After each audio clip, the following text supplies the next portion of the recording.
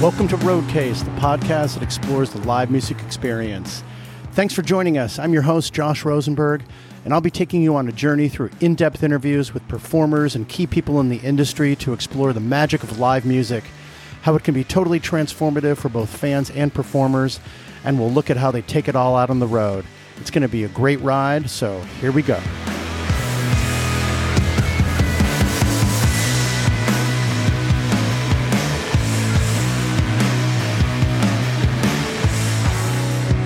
Okay, welcome back to Roadcase, everybody. This is your host, Josh Rosenberg. I'm so psyched to be here and so glad you're here with me for this special Pitchfork Music Festival episode. Pitchfork was just completed July 21st through the 23rd at Chicago's Union Park. Just about 10 days ago, I was so psyched to have been there for that one. Really amazing festival. I hope some of you were able to attend those, some of my Chicago fam. Some of my favorite sets I saw were over on the blue stage, Mdu Mokhtar, saw MJ Lenderman, Wise Blood, Sen Morimoto, who I feature on this episode as well. He's coming right up. My chat with him, that is, and Illuminati Hotties. I had Sarah Tudson on the show for the Pitchfork preview episode of Illuminati Hotties. And of course, Hooray for the Riff Raff was amazing. Just an absolutely incredible festival. So happy to have attended that one. It's festival season. I just got back from Newport Folk Festival, did about 20 interviews there. No kidding. I just talked to so many different people and amazing people. And if you follow Roadcase on Instagram and you saw the stories, you know all those folks that I was interviewing, took a bunch of pictures there, posted them up. You can follow us on the socials. We're at Roadcase Pod. And would really be happy if you have followed us and you can keep track of what's going on. I'll be headed across the street this weekend to attend Lollapalooza Music Festival here in Chicago, which happens to be right outside my front door. So that was a no-brainer. Going to interview some really interesting artists and kind of delve into different musical lanes for this one. It's going to be really cool. I'm really excited about it. If you're here for the first time to listen to these interviews with Sen Morimoto, Axel, Boman, and Ariel Zetina that I did at Pitchfork Music Festival, welcome to Roadcase. If you are a longtime listener, welcome back. So psyched to have you back. Like I said, really cool if you could follow us on the socials. We're at Roadcase Pod on Instagram, Twitter, and Facebook. If you have any questions, you can email us at info@roadcasepod.com. We also have a website. You can find out more information about Roadcase by visiting our website. We're at www.roadcasepod.com. Great way to support Roadcase and show your love for this podcast and for me is to subscribe to Roadcase on your favorite listening platform. You can do that on Spotify. There's a little box that says follow. Just click on that. On Apple Podcasts, there's a check mark up in the upper right-hand corner. By doing that on both those platforms, really helps out the show to have a bunch of subscribers. Really appreciate it if you can do that now and subscribe. Really helps out Roadcase. Also allows you to receive updates as to when new episodes come out. So it's super helpful as well. Another great way to support Roadcase is to rate and review Roadcase on your favorite listening platform. It's really easy to do on Spotify. Underneath that follow box, there's a little checkbox. Little box with a star on it, actually. You just click on that one. It's as easy as doing that. On Apple Podcasts to rate Roadcase, just slide up a bunch from the from the Roadcase homepage, and you'll see a place where there's some stars and a place to write a review. If you could do both of those things, just click on a bunch of stars. Even if you just can write a couple words of review, anything you'd like, it's really great for Roadcase, and really appreciate your help. And thanks to all of you that have already done that. Super appreciate all of you. So for this episode, I have Sen Morimoto, Axel Boman, and Ariel Zetina on the show. First up is Sen Morimoto, and then after Sen, I'll tell you a little bit about Sen right now, and then after the Sen interview, these are about 15 to 20-minute interviews, roughly 20-ish, I guess. Right after the Sen interview, I'll come back on to talk about Axel, and then after Axel, I'll come back on to talk about Ariel.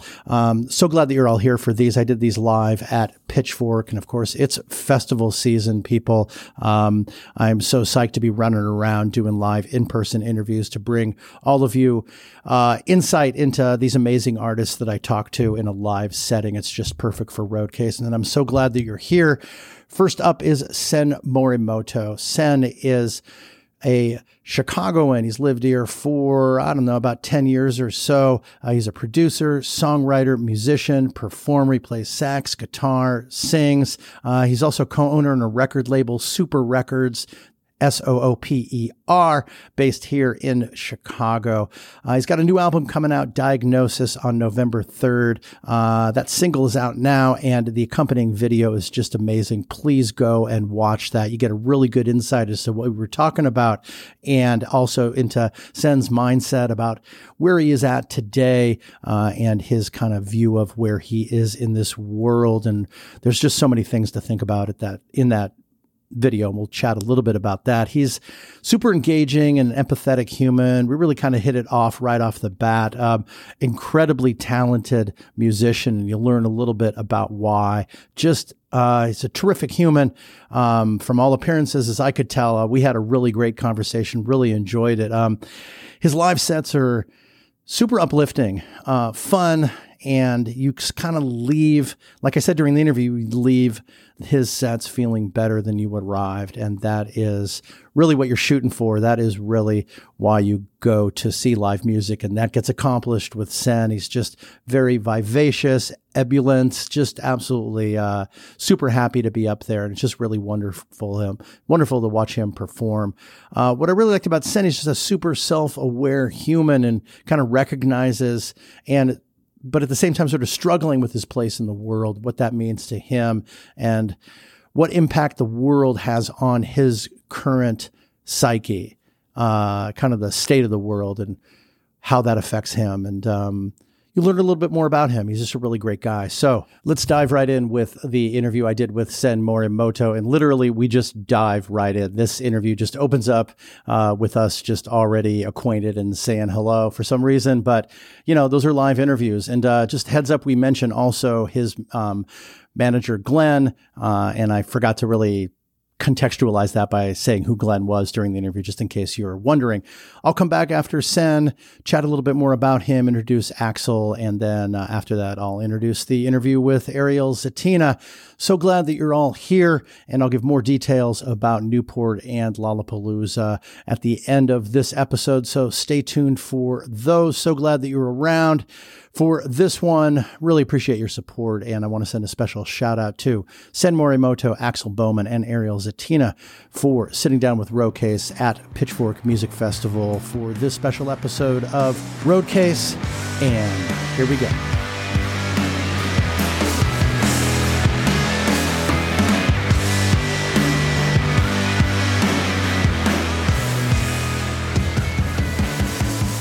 Yeah. How long have you lived in Chicago? I've been here coming up on 10 years now. Oh, wow. Okay. Yeah. Geez. I've been here twice as long, but that's a long time for you. You're way younger than me. It's a long time. The whole story, you grew up so you're born in Kyoto. Born in Kyoto, yes. I was only there as a baby, really. Yeah. We moved to the States.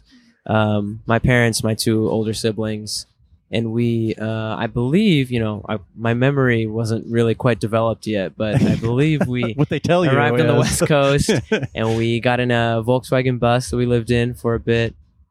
They took it across the country. They had some friends. My mom's a midwife, so some of her midwifery friends were living in this small town in the middle of nowhere in Massachusetts, and that's where we kind of landed, and that's where I grew up, sort of in the woods. Cool. Wow. Yeah. I mean, I'm not. Glenn told me a little bit about the background a little bit. That is amazing. Your parents so hippie type, not to super categorize, but yeah. I mean, I got that from Glenn a little bit. For sure. They definitely are of that generation, sort of. But, I mean, you land in California. Why'd they leave, if you don't mind me asking? I honestly don't really Kyoto. know. Right. I don't really know. I know they went back and forth maybe one other time before I was born. They were living in El Paso when my siblings were younger, before I was born. And then they moved back to Japan. So I don't know. I guess so. My mom, forth a bunch. My mom was born in Kobe in Japan, but her family is American. So I think just between the two of them, maybe. So there was a connection here. In the States. Exactly. That that explains. Maybe it wanting slightly. The kids to be half and half in that way. Yeah. Do you feel Japanese? I feel Japanese in America for sure. Oh, yeah, but I feel right. very American in Japan. Okay, yeah, interesting. I spent a lot of time in Italy, so when I'm in Italy, I feel very American when you go abroad. And are you Italian? And when you come, I'm not Italian by heritage, right? But I feel like I was born in Italy in a different life. Like I just felt like I fit in. You just have an Italian vibe. I kind of felt it just felt so natural. But a lot of people say that about Italy because it's such a warm place and it's inviting. Yeah, it is inviting. Well, that's a really good quality for like the culture there. That's cool to know that they make you feel Italian. I mean, that's what that's it all the opposite is. of It's I feel like amazing. almost everywhere else. They're like you're Kind of you're so exclusionary. othered. Yeah, right. In Japan, they're very nice to Americans. They're like overly kind to Americans because it's kind of like, oh, you silly Americans, you have no idea what you're doing. I need to help you out so much. You need to have more humility. Right. And They're just like, your outward expression of emotion is offensive to us. It's kind of like, oh, you poor baby. Let me guide you a little bit. You poor unfortunate people over there that have no culture. Exactly. Just no decency. Does that get a little condescending? Does it feel? But it's funny, like being half Japanese, I empathize with it I sympathize with it while it's happening to me at the same time. I'm kind of like, yeah, you're right. I am like, I'm kind of a mess because I'm American in some ways. Well, you have a very mellow vibe from what because I've seen you perform and we've met here, and you have a very gentle, quiet, mellow vibe. It's sort of very Japanese in a sense, from what I know. Yeah, it feels like. I mean, not a lot of I don't know. It's like. I think some of that probably just comes from family hope that's stuff. not insulting or anything. No, I think some of that stuff just comes from family. Like, my dad's very chill, and I think sometimes he plays the part of the Zen guy, the Zen master. Yeah, exactly. But which is funny. In Japan, he's really like a rebel because he's such a weirdo. Well, because he's been here. And back. Exactly. I mean, so he's the one that left. So like Right. there, he's weird, but here.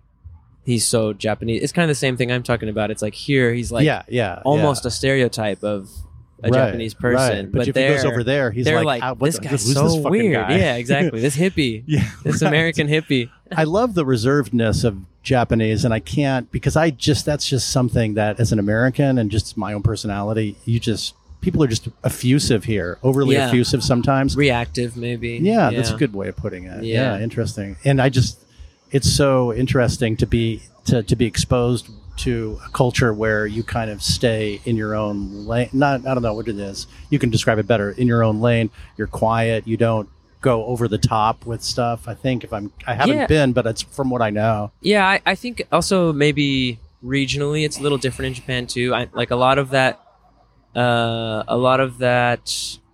kind of I don't know, common perception of Japanese behavioral traits or styles or anything really, fashion, music, a lot of it is just really from like Tokyo. Mm-hmm. But like, moving north in Japan or moving southwest, it really does change pretty drastically. The same way that like in America, it's like abroad, maybe they're thinking of either like Californians or like Southern American, super American people. But then if they met like a Midwesterner, they might be like, oh, that's very different than what I thought Americans were like, So, well, that can go kind of for any region. Depends on what your preconception right, exactly, was. So I do think, and honestly, like I spent so much time growing up in America and haven't really been able to go back and experience a lot of that as an adult until we started touring there, and now that's opened my eyes to that fact, even that I didn't really understand until I was playing for audiences like in different cities. I'd go to Osaka and it would be totally different. It was like boisterous and over the top, and everyone was interesting. so, Okay, I want to go to Osaka. Yeah. You would like Osaka. It's more Italian. Okay. The Italian part of Japan. Can you get Italian food there, by the way? Incredible Italian really? food. Oh, so amazing. much better than American Italian food. It's shocking. I don't know what it is. It might be like the proximity to seafood and understanding of seafood, because Italy more has natural and incredible ingredients. Right, would be a exactly. Good start so, also, and just the understanding of flavor, I think, is like really something that exists both in Italy and Japan. So they kind of like they get each other. Yeah, they decided to put pasta and tomato sauce together, and from there the world just explodes. Exactly. From that nexus, Yeah. Right? So, how'd you make it to Chicago? I graduated high school and I was making music with my friends, and I lived on a little farm with them. I didn't really know what I was doing. I didn't go to college, so I was working at a college. I was washing dishes. Kind of, we all had a job there, and we did a year of that. And we were all like, we're gonna make music and we'll go on a tour. And we borrowed my friend's parents' van and went to South by and didn't play any shows because we were 18 and couldn't get into anything and drove all the way back. And then, people were kind of figuring out what their next move was. It was that thing where there's a bunch of kids who take a year off. Yeah. Some kids go then to college. Some kids don't. And I didn't really know what I was doing.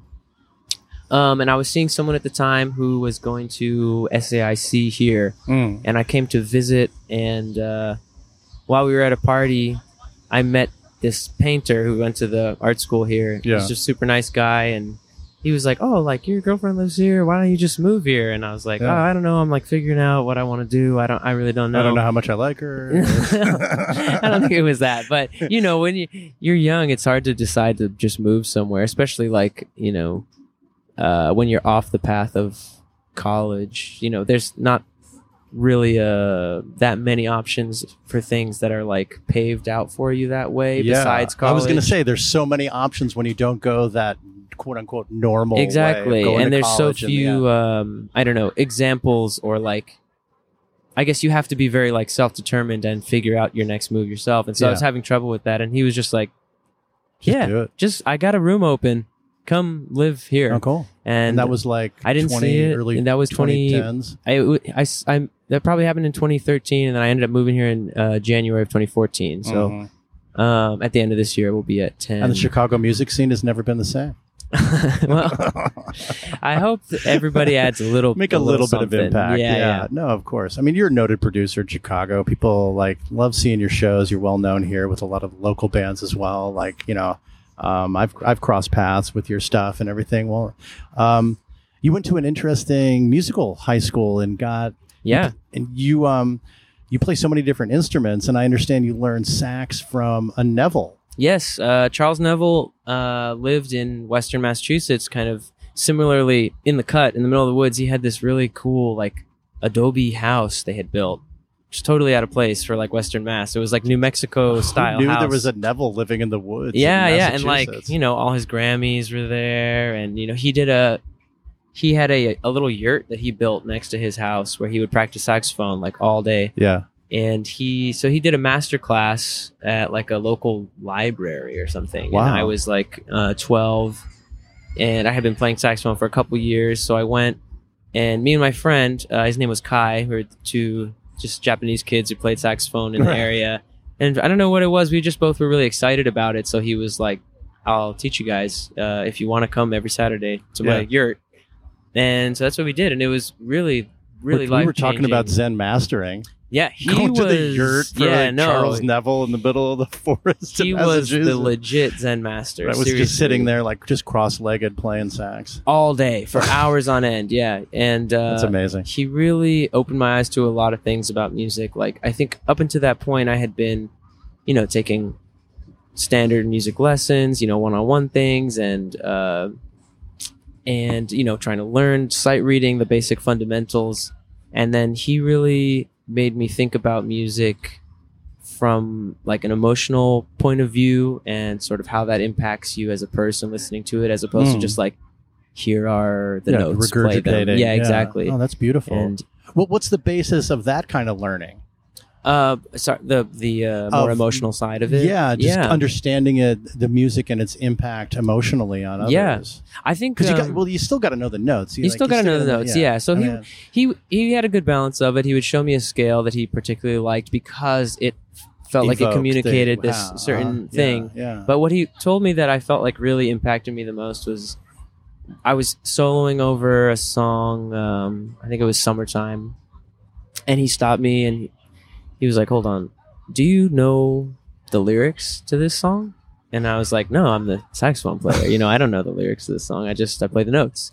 Oh, and he was a song that had lyrics. Yeah. Okay, I thought it was allegorical or something. Okay. No. So it was truly, he said, go home, read the lyrics, come back and tell me what they're about. And then try to play you're communicating the lyrics, choose the appropriate key. Yeah, because I thought, well, it was just choose the pattern of notes, a melody that you build that evokes the type of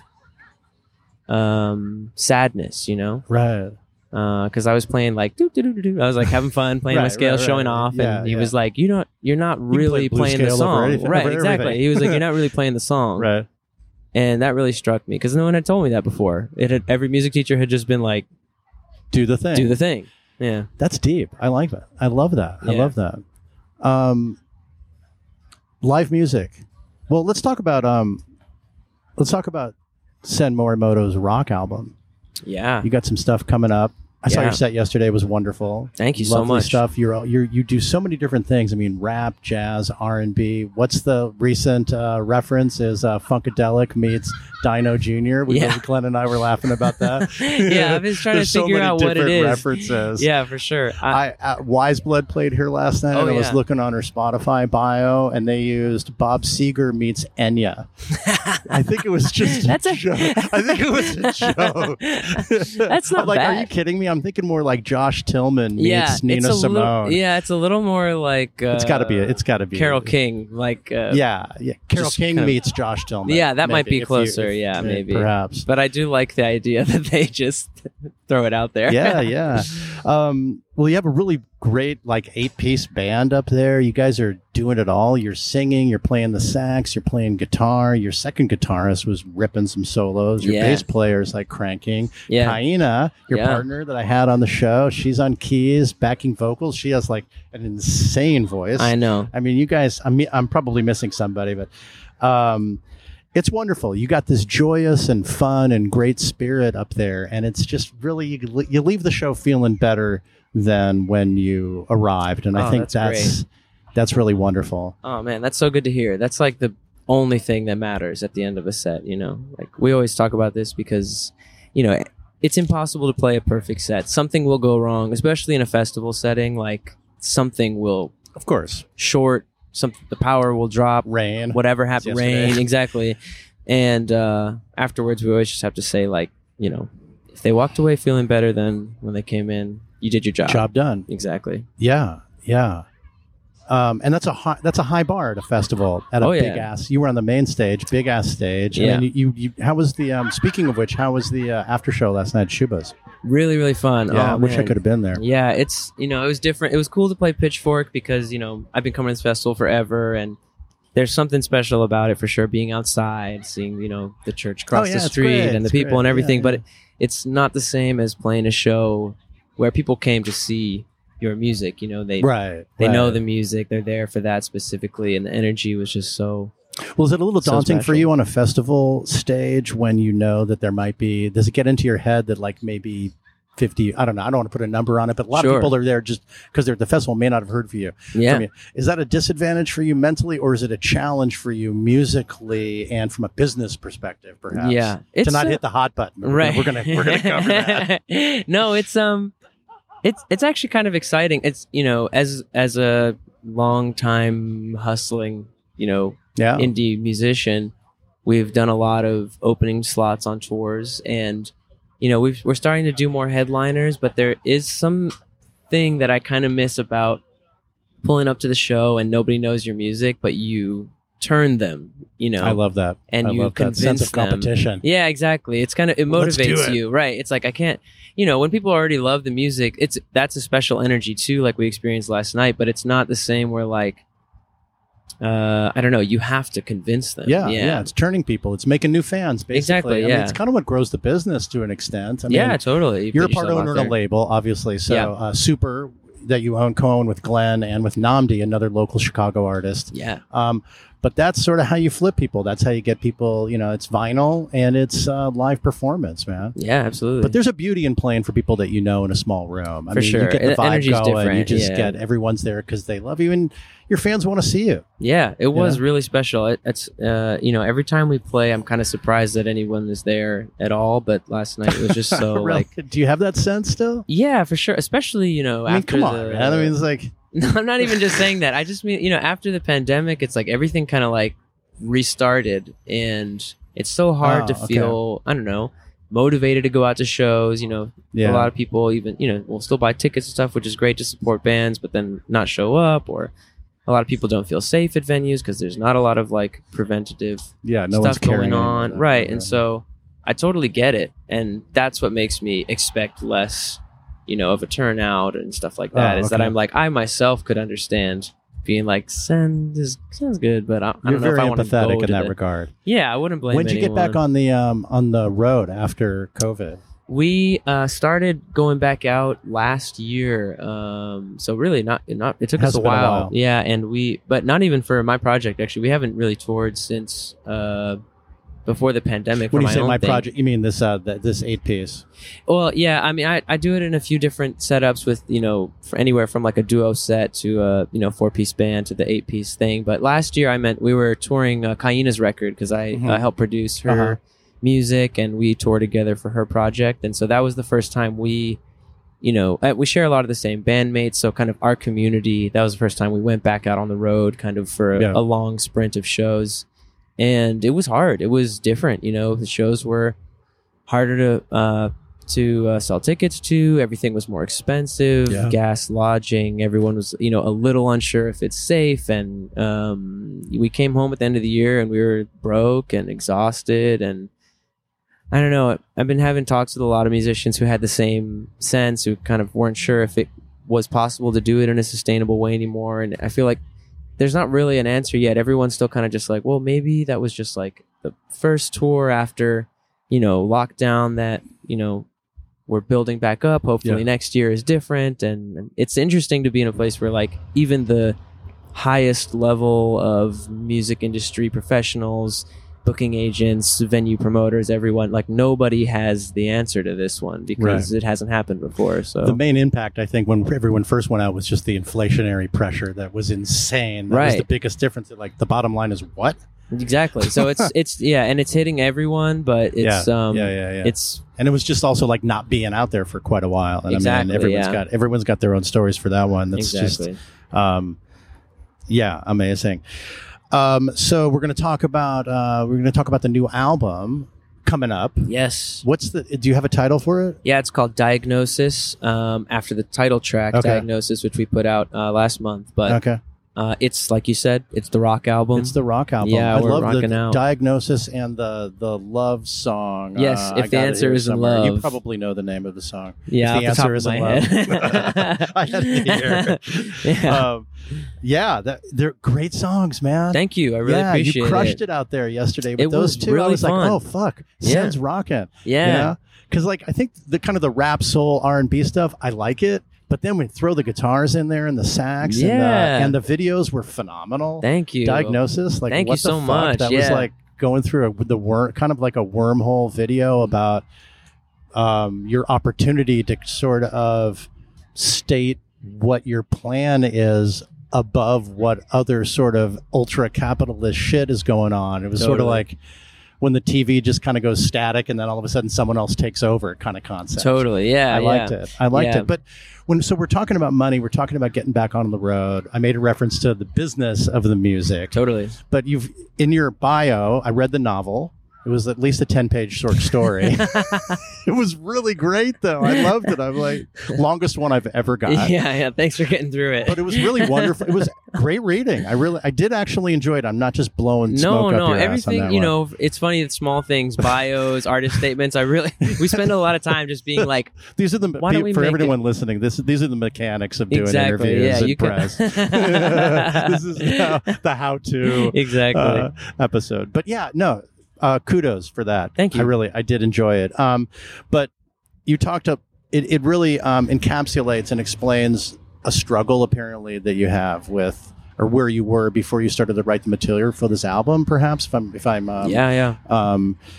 the timing correct. Yes. About, we're doing music, we're in the creative world, but there's a capitalist world out there. We need to do business. And then I can't help but also probably tie that into your producing business and the co-ownership of the label. So do you want to talk about that and kind of tie that into how that ties to the new album? Yeah, of course. So, like I was saying, we got back from touring the end of last year and, it just felt like maybe there's not a way to do a life in music that is sustainable. And so I was writing songs, and I wasn't like planning on making an album like about capitalism or anything like that. I was just kind of writing about what I was feeling, and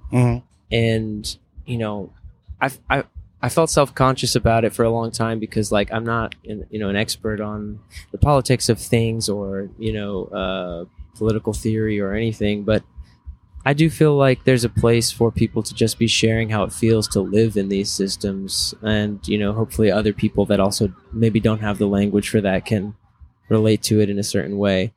But it's tough, trying to figure out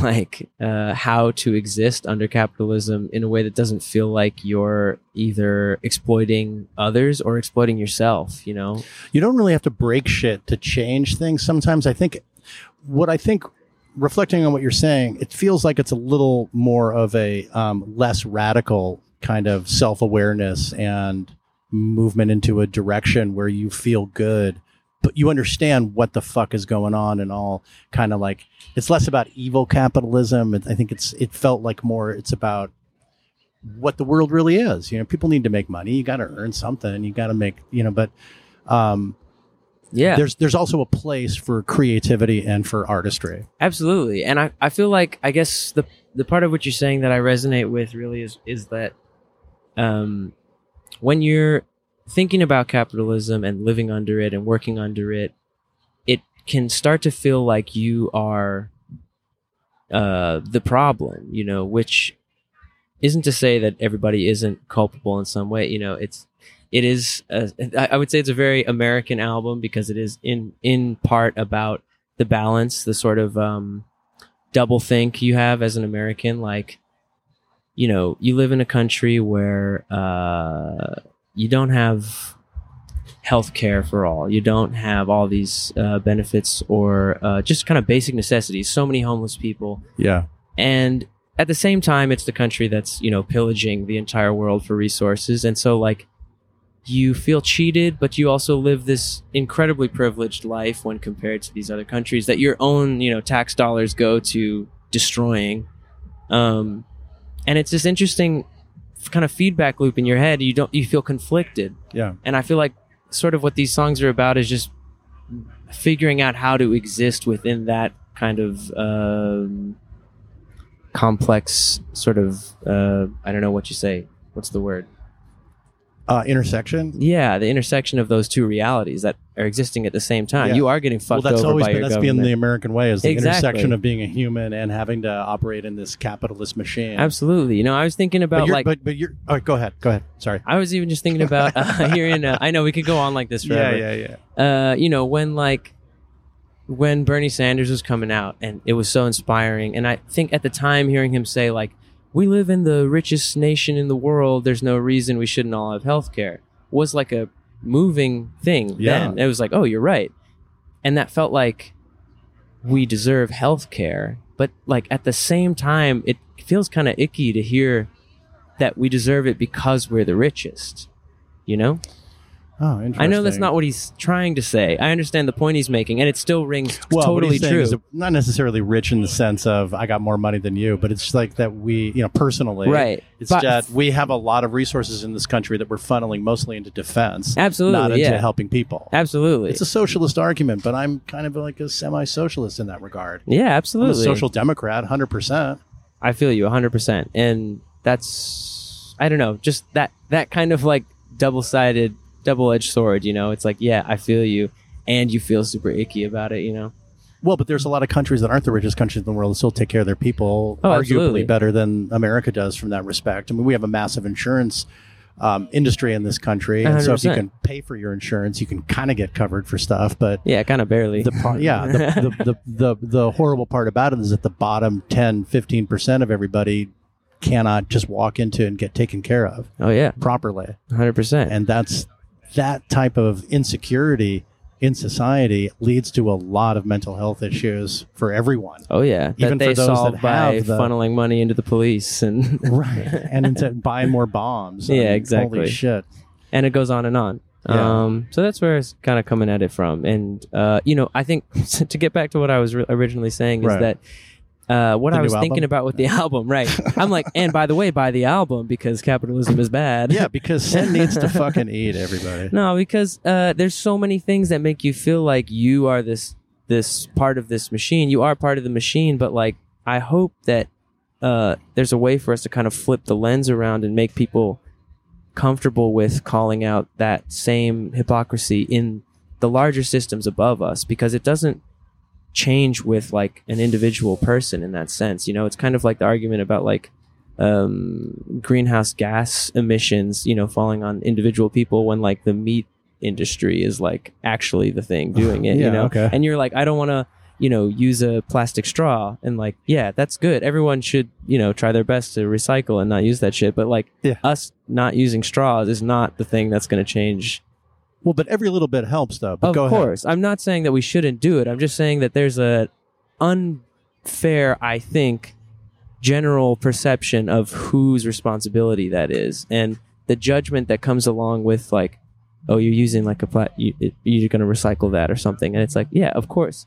I don't think we shouldn't be holding each other accountable, but like, I just don't feel like people should feel bad and not feel angry, if that makes sense. Feel bad, but not feel angry. Yeah, like feel guilty instead of feeling angry. I think that's kind of part of the trick that's happening. So, wait, let me understand that. So you would think people should not feel guilty? I think instead of feeling guilty, you should feel angry. Yeah, well, feeling guilty is, you know, we're part of this society. So if you feel guilty, it's really useless. Yeah, you can't do anything with that. I would tend to agree with that. Yeah. Enacting change is the way to sort of move forward in your own world. I mean, I'm a firm believer in act locally, think globally. 100%. Yeah. Yeah. So anyway, it's funny. Yeah, talking to someone who's on the same page is funny because you're like, yeah, totally, of course. Yeah, I should like. Is it more fun for you to talk to people that are like completely opposed to you? You know, just like trying to fucking shoot you down. Is that what you're more used to? Yeah, maybe. Yeah, we could go back and forth now, just being like, yeah, I feel you, I support you, and I love the way you think about things. I love it, man. I think it's great. And I saw and the videos really nail it down. But you know, you're also about great vibes, and that I really like inclusivity and just putting the love out there. I feel that a lot. Thank you. And it's really great. It's admirable and it's wonderful, and I'm glad there's someone that's doing that.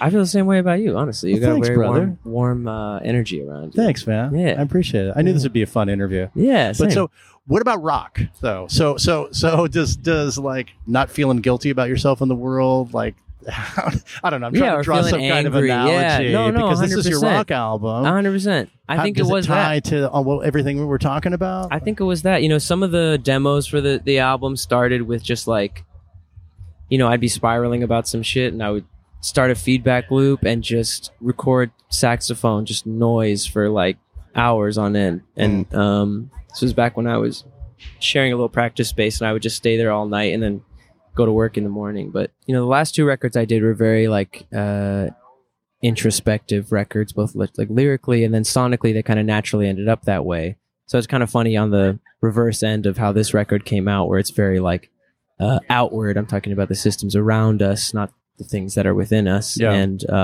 they kind of came out in this aggressive way that naturally turned it into a rock record without any sort of like pre-planned sonic thing going on.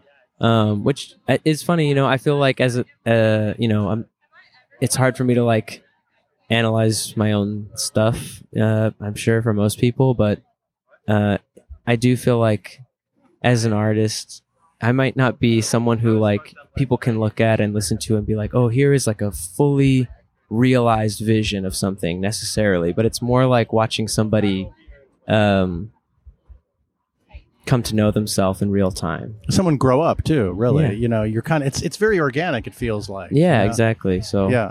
I mean, maybe that's the saving grace of the whole music that I'm making. I don't know. Well, we could also go off on how difficult that is for you to like have that first album that expresses something different, and then the second album that there expresses something even more different, and now here we are. But you need to live in the here and now, I think, in that regard, right? It's the only way I know how to do it. Yeah.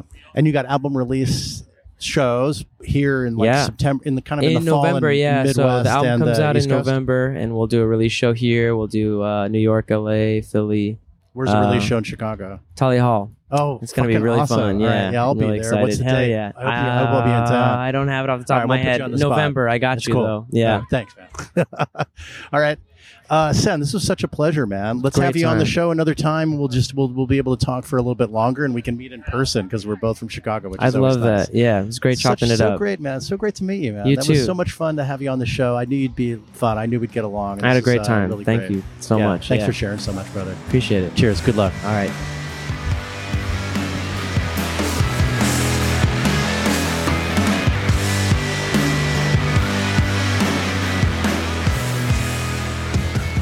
Okay, that was me and Sen Morimoto just having a really great conversation. I just love that guy. Just such a warm human, super bright, just knows his shit, man. You know, I guess it's kind of what it boils down to. We just really vibed. I really had a great time. I listened back to that interview a couple times. I just really enjoyed it. I hope you did too. I love his story about his parents, hippie parents that came here and drove across the country in a van and lived out in the woods in Massachusetts. And he met the sax guru Charles Neville and learned sax from him. That's just an extraordinary story. It just feels like meeting the Zen master in the middle of nowhere. I just absolutely love that. And this is going to be his rock album, Diagnosis, coming out on November 3rd. Really psyched to listen to that. He played a couple of the new singles from that album at his Pitchfork set, which was just amazing, that we talked about during that interview. The two singles, Diagnosis and If the Answer Isn't Love, is the second one.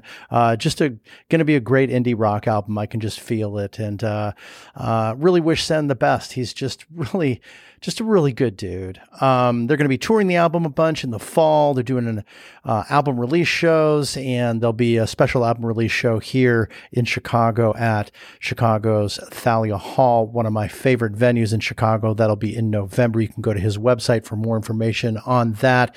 And for other things, really want to thank Sen for being on the show. Thanks so much, brother. Now, next up is Axel Boman. Axel Boman is a Stockholm-based artist who was visiting the United States, performs at Pitchfork. His wife is from LA, so we had a little bit of a chat about that. He had actually got to Chicago the day before his set at Pitchfork. So, he was just kind of just settling in. This guy's a world traveler, man. He can just handle it all. Caught the tail end of his set on the Blue Stage. It's house music. He's sitting at a panel, controlling the music himself, and he had a sax player.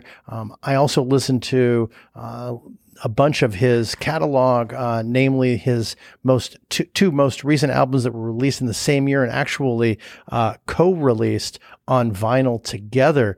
The albums are entitled Lose, L-U-Z is the first one, and Quest for Fire was released on vinyl as one package.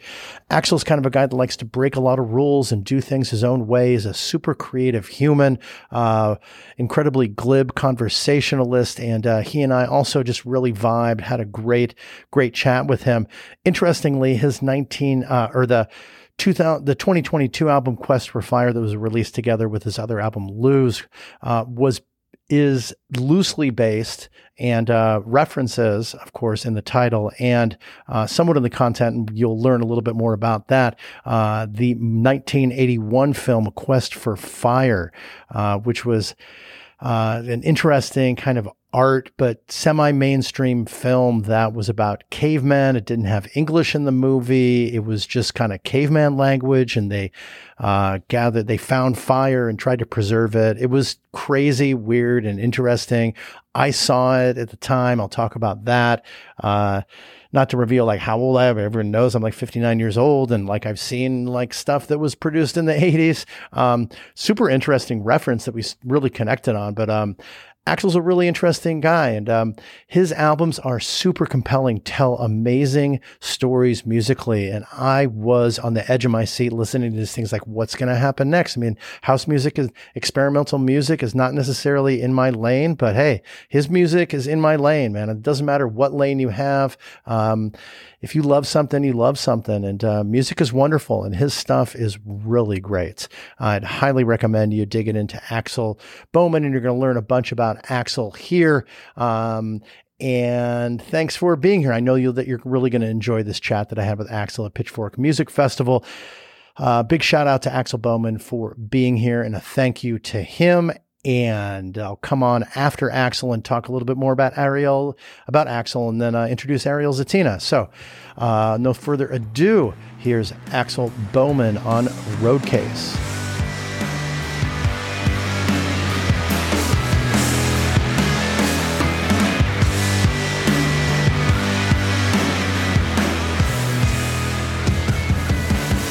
We're rolling. Axel Boman, welcome to Chicago, brother. Thank you. Yeah, it's so great to have you here at Pitchfork, man. I mean, Stockholm, huh? When did you get here? I came in yesterday, so it's, fresh off the boat. Hope you got a nap. Like, did you sleep okay last night? Or I came here with some friends, so we kind of went for it last night, food wise, and we went to see some stand-up comedy. We went to Gene and Georgetti's. Oh, you did? Yeah. Okay, and then we went to see some. The L. It's over there on like Franklin and Huron or something. Yes. Yeah. And then we went to the Laugh Factory to see some comedy, and then kind of like so we try to stay up as late as possible to kind of nip the jet lag. To not go to bed at like 6 p.m. So I kind of feel fine. Like I've had a good night's sleep, and cool. And we have an interesting connection in that I'm from LA and your wife is from LA. Yes. How'd you guys meet? We met. The first time we watched actually at Burning Man in 2015. Yeah. So she was friends with my former booking agent, and I was there with her, and I don't know. We hooked. That's where. Wait, you were about to say we hooked up? No, yeah. Well, I was about to say our paths crossed, and then that was a start. We connected. I think is like a good term for it. We connected. Yeah. Burning Man. Wow. Is she in the business?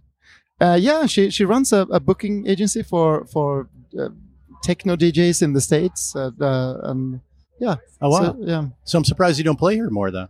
I mean, would she be booking somebody like you here? No, I think we're trying to keep our business and private life kind of separate. Well, I mean, theoretically, she books no, I people think, that no, are I in think your like, lane. I don't think, I think I'm more of a, like in my world, my sound, my music is more, like, I don't know, experimental or house or not. She's way more into techno and kind of more, harder types of music. What's your definition of house music? And like I was saying before we got on, we were just chatting briefly, and I said, like, this is not really my lane. That said, I was listening to Quest for Fire. Yeah. First of all, uber impressed by an 8.2 on Pitchfork. That's like getting a 10, by the way, as you well know, I'm sure. But it's really intriguing. I mean, it grabs you and makes you want to listen to what's coming next. And there's hooks and there's a through line, and there's a really big through line that we're going to talk about according with the title. But Quest for Fire. But what is the definition of house music? Like I think I've blurred the lines for so long now that I have a really hard time kind of defining what that is. You've redefined it. Yeah, well, I think I'm operating on my own turf a little bit. Like I've managed to cultivate a branch of music that is kind of both eclectic and like I have so much references to like dub reggae music and to kind of pop music and to experimental music. So I'm nodding. Like maybe it's just like my angle was just like I learned. I got a drum machine and I was into house music, and that's how I kind of ended up there. Mm-hmm. And now I'm in that world and not really knowing where like if I belong there even like. Well, you belong wherever you are. I guess. Fuck that. I mean, it's like, but you know what you mean. Like it's kind of a cool place to be. It sounds like. I mean, that's so interesting to hear you kind of work your way through that because. So, my takeaway is that there's just not a definition, and I don't really mean to like ask you how do you define your own music, but there is kind of this house music thing, but if you're kind of operating now and creating your own lane, that's phenomenal. Yeah, well, I think that's. I feel less and less that I have a responsibility to kind of stay true to kind of, I don't know, rave culture or house music or anything like that. Like I feel like I have the freedom now to kind of pursue whatever music adventure I want to get on, and I feel like it's a very nice place for me to be right now. The place of kind of being in this creative space that's unique for this time. That's kind of where you want to be, right? You want to be out in front of yourself almost. Because I think like for a long time I thought like, okay, this is why am I not making more club bangers that people DJs can play? And now I was like, I don't care if you play it or not. Like, yeah. Was that something that you were more focused on early? Were you focused on that earlier in your career? Well, I think so. I think I was dreaming of when I was young. I was dreaming of like playing big raves and like being part of that. Because you used to go to like a ton of raves in Stockholm, as I understand. You're familiar with that. Is there a big rave culture in Stockholm? It was. Sweden was very early in adopting kind of this subversive idea that what rave culture is, which is basically just like breaking into a warehouse and cool. Setting up a sound system. Is it like really? It used to be like that. So coming from that world, I just felt like, okay, I'm part of like something subversive and something dangerous and something like provocative, and I felt like I guess. If the same thing would have happened to me and it was punk music, or if it was like, I guess maybe I would have been. So I was just at that age when you're just like a sponge for impression, and you want to find a context, and that came along, and I was like, oh my god, this is the. Like I was accepted. I was and came along as a participant yourself. Yeah, initially you were you were going and you were into it, and I was just a confused kid looking for a context, and then this came along, and then. It provided me with like a lot of opportunities to express myself and to feel part of something and to feel outside, that being outside of a norm or outside of a something was something good, right? Yeah. So and you know, like as a young searching person, that's important. Yeah. Was it something that you were creating as well? As when did you cross over to I'm going to do this on my own now? This is something that or I guess the question is, did you create music for raves initially? No, because like I started creating music way later. So like I was initially starting to DJ, to learn how to mix records and to buy vinyl and mix vinyl and so that's my entry point was first as a dancer and then trying to be a DJ. A dancer? I guess just participating in raves and like it used to be that you you would hear about a rave, or you'd hear about a place where you would go to get a number to call someone where that rave would be, and then it would be a bus and it would take you to a place. Cool. So it used to be really. Is that something that's unique? That factor, is that unique to Sweden, or is that the way it kind of occurs all throughout wherever there's? I don't know. I think no. I think that it came from England first, and kind of like that whole kind of like acid house movement, which is which originates in Chicago, of course, like house music being from this city, and but like now we're going way back. Like I think I caught that train later, and I was just like amazed by. Like, you know, like I can't really be claiming to be the first generation rave person. Like I was second generation. Or I'm not saying that. I wouldn't know anyway. You could tell me that and I'd probably believe it. But yeah. How old are you? I'm 44. And you've been producing music for like 23 or for like 10 years now. Well, or albums, or I think my first release was like full recorded thoughts of 15 music years ago or something like this, and then maybe I had down like 2013, but I don't know. I just was I had a few releases before that was like that kind of I guess flew under the radar. So really under the radar, deep under the radar. Yes. Like only you knew about them. Yeah. How do you kind of start out doing something like that? And was it when you first started? Was it music that was specifically for raves or the house music? Yes. From the beginning, it was just like, okay, I want to make tracks. I want to make songs that is going to be played at like I had specific dance floors in mind when I like made music for the first time. Interesting. Like, I was like, I want this to be played in this place in Stockholm or whatever. Is there kind of a directional change when you decide like I'm going to be the kind of artist that creates vinyl and then goes out and plays it somewhere? How do you make that transition? Is there a transition there? Well, like, yeah, it's still a long, kind of complicated process to get a vinyl out, you know, like you have to, and you have to kind of know, you know, but it's also like, it's so rewarding to put out like music on that format, like, which is like beautiful, lossless, amazing. Yeah. You can hold in your hand your music, which is amazing. And it's something that's timeless and will always be there. And I come from like the artward side. I did a lot of like weird art things with vinyl too. I did records with locked grooves, which is like when the groove of a record meets itself and it creates an endless loop. So like I did a whole album of only locked, like basically one revolution of a vinyl is 1.7 seconds on 133 BPMs. Okay. Then it goes. So you can make like music that is like 1.7 seconds long, and I made an album of 40 tracks that was like 1.7 seconds. So long. You completely fucked with vinyl, basically. Yeah, I really liked that. I really liked that. And you did something recently too, where you recorded you released 2 albums in the same thing. There was Lose and Quest for Fire. Yes. Tell me about that. Well, I wanted. And here we are in the live music podcast talking a lot about vinyl, but it's fucking interesting. I guess I guess so. Like, but recording music, you have to be. It has to happen. But so anyway, I released last year. I released 2 albums, Quest for Fire and Loose, containing 9 tracks each, and I think it was like read as a double album in the end. But I was still trying to experiment more with the format.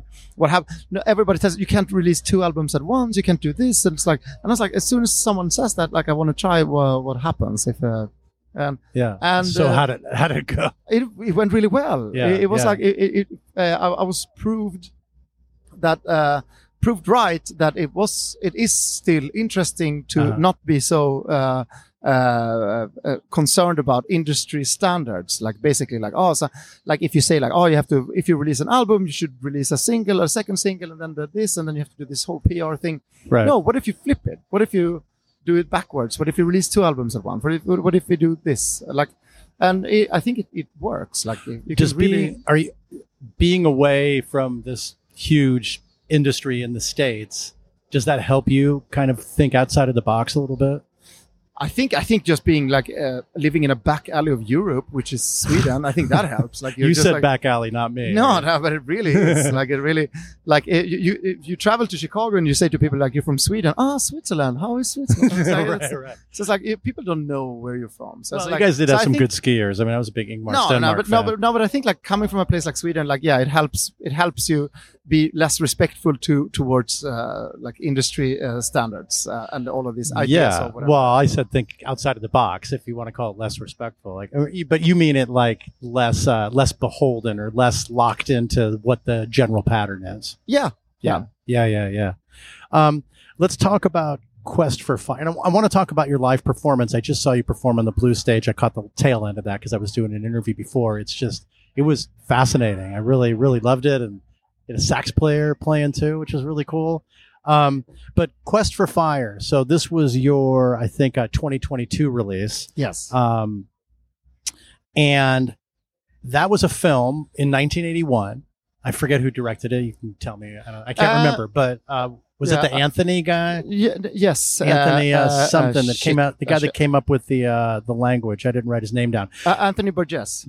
Okay. Yeah. No, so he actually didn't. I think Anthony Burgess didn't direct it. It's from this French guy. I forgot the name. Anthony Burgess wrote the script and came up with his language. So this is a crazy movie. Like maybe people that are listening may not be familiar with it because it's a tad obscure. Yes. However, it was a movie about cavemen. Yeah. And it was very high production value, if I remember correctly. It's been years since I saw it. Oh, super high production. And they created a different language in this movie. It's basically about this group of cavemen that comes across fire. It's like right in when they discover fire. Yeah. But so they're running around preserving this fire, but they don't know how to make it. So they're like terrified that it's going to go out. So but they know how to feed it. So they run around and trying to keep this precious fire going. Yeah. And that's a good metaphor for anything, I guess. Right. So like just carrying you don't around know how good you have it until you lose it. Exactly. You don't know how to make that fire, but in itself, I think is just like a great. How did they get it initially? I don't remember. It's a flash. It's like it was a lightning from a forest fire, and then they managed to keep it. So but they in the movie one of many crazy things they did was like they flew elephants to Iceland. Oh, in the production of the movie. Yes, they dressed them up as mammoths. They dressed them up in drag. Like they dressed them up in drag, and then they filmed them and it's the movie's completely over the top, but also beautiful and really and what's his name, who plays the caveman? Who's this Hollywood actor? No, shit, I didn't. Hellboy. Oh yeah.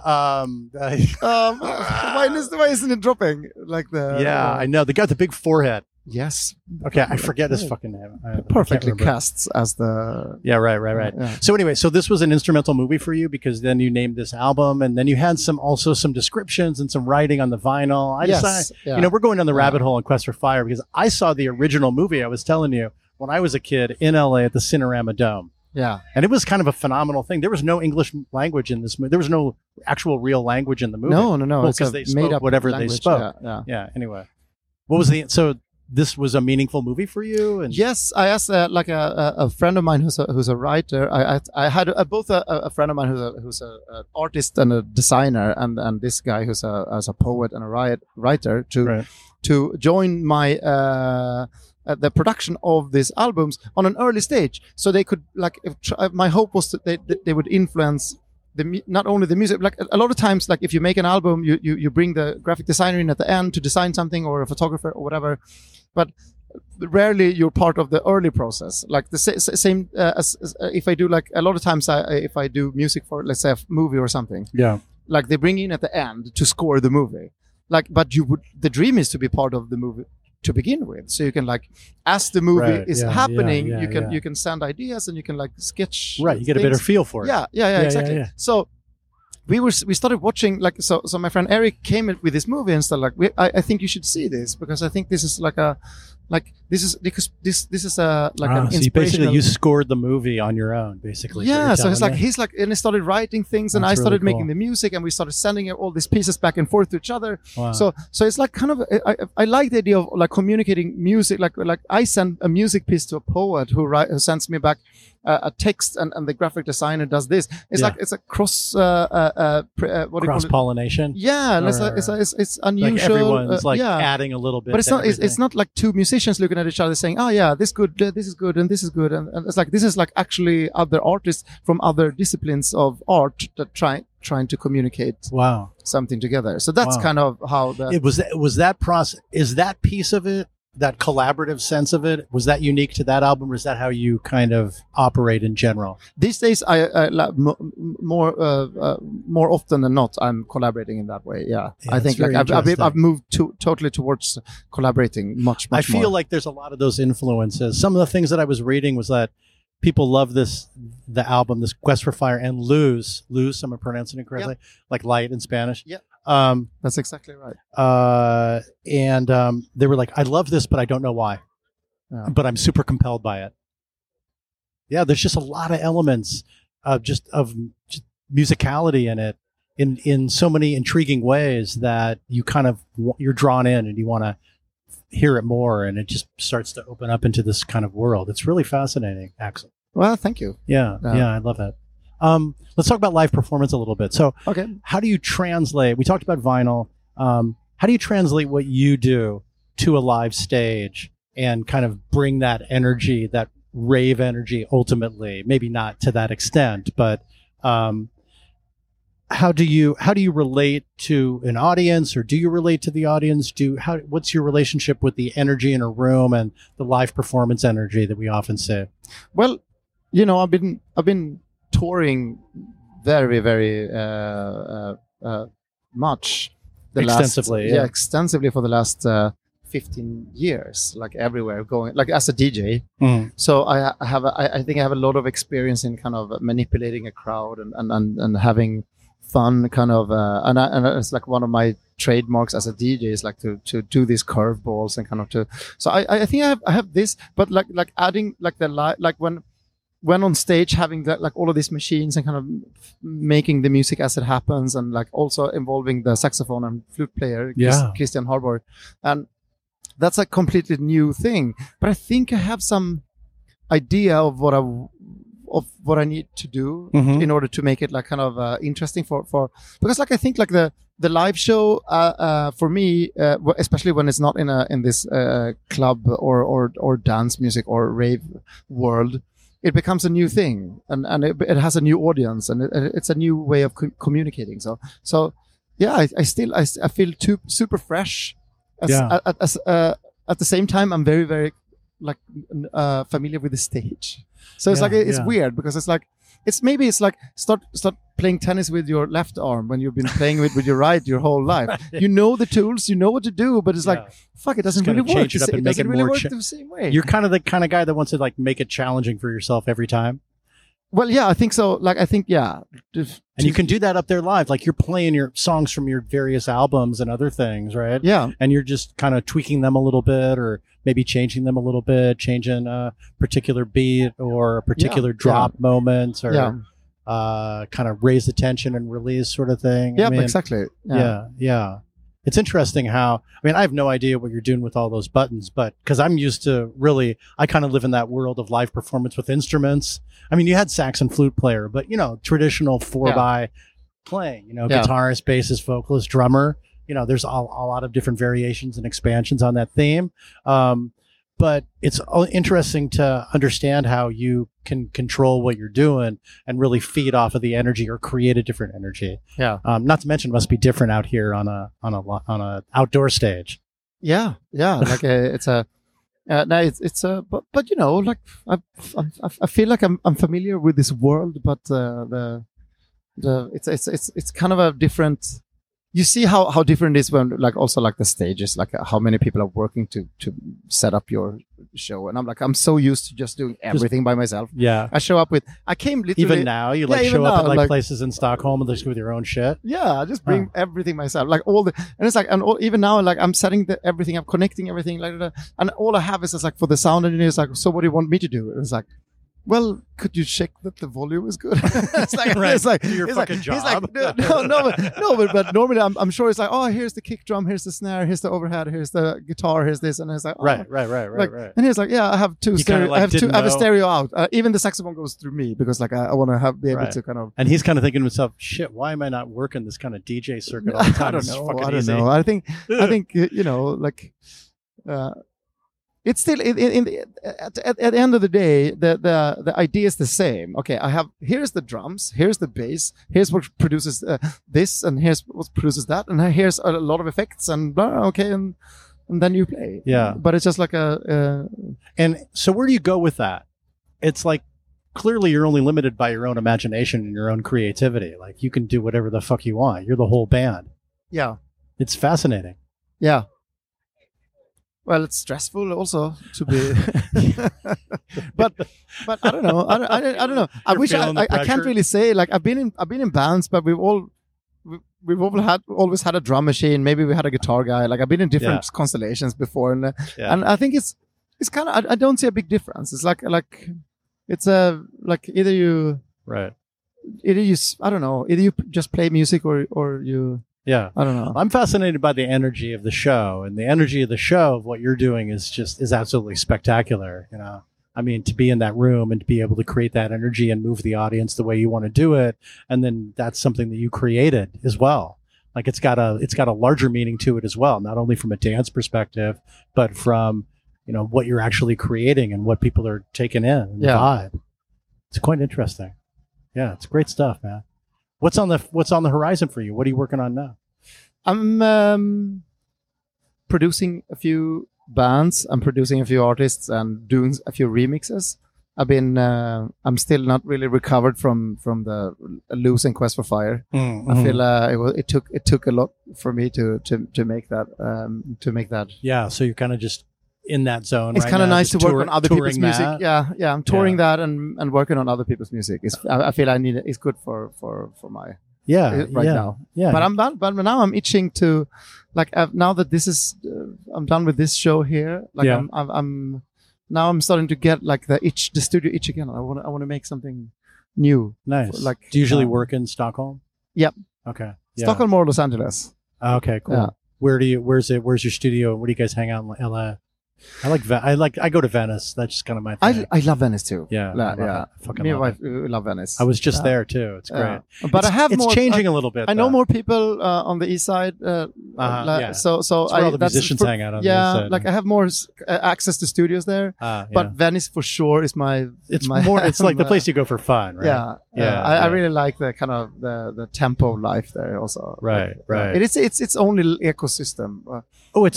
That is fascinating. I was thinking about that the other day. Where else do you go in LA? It's just this pocket of, you can kind of just live there and you have everything you need. Yeah. I mean, you also need a lot of money because everything's like super expensive. It's insane. It's so expensive. You can't go grocery shopping in Venice. I mean, no, but it's also like funny because like if you're in Venice and you ask someone else on the east side, do you wanna meet up? And it's like, no.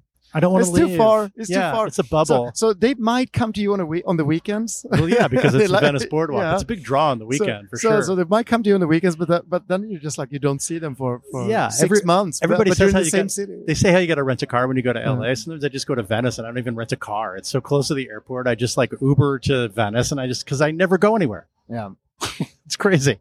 But it's just an amazing place.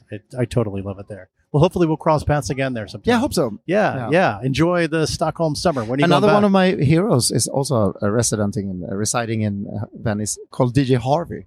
I don't know that. Well, he's a giant. He plays shows in Venice frequently? No, but what he does in LA frequently. Oh, okay. But he's He's like a mentor of yours, or just older? But just maybe more of a huge inspiration of a person that kind of took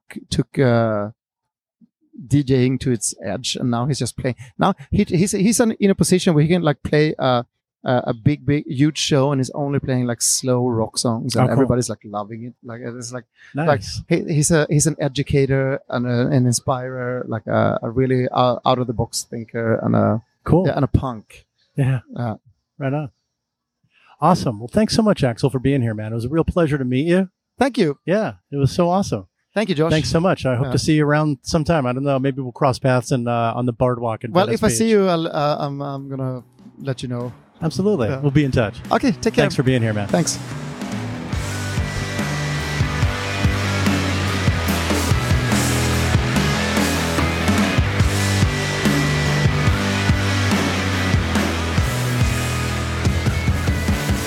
Okay, that was me chatting with Axel Boman at Pitchfork Music Festival. Just loved having a conversation with Axel. He's just a really cool dude. He's visited LA, where his wife is from. So we kind of vibed on that quite a bit, which I do with guests from time to time that are from LA, because I miss it there and I love talking to people about it. And there's quite an opportunity when you're talking to artists, kind of 50-50 chance that they might live in LA or spend a lot of time there. That's just kind of the way it is. But, Axel is just a really super creative guy who's a super out of the box thinker. A lot of it due to just being, living in Stockholm, away from this American mega music industry.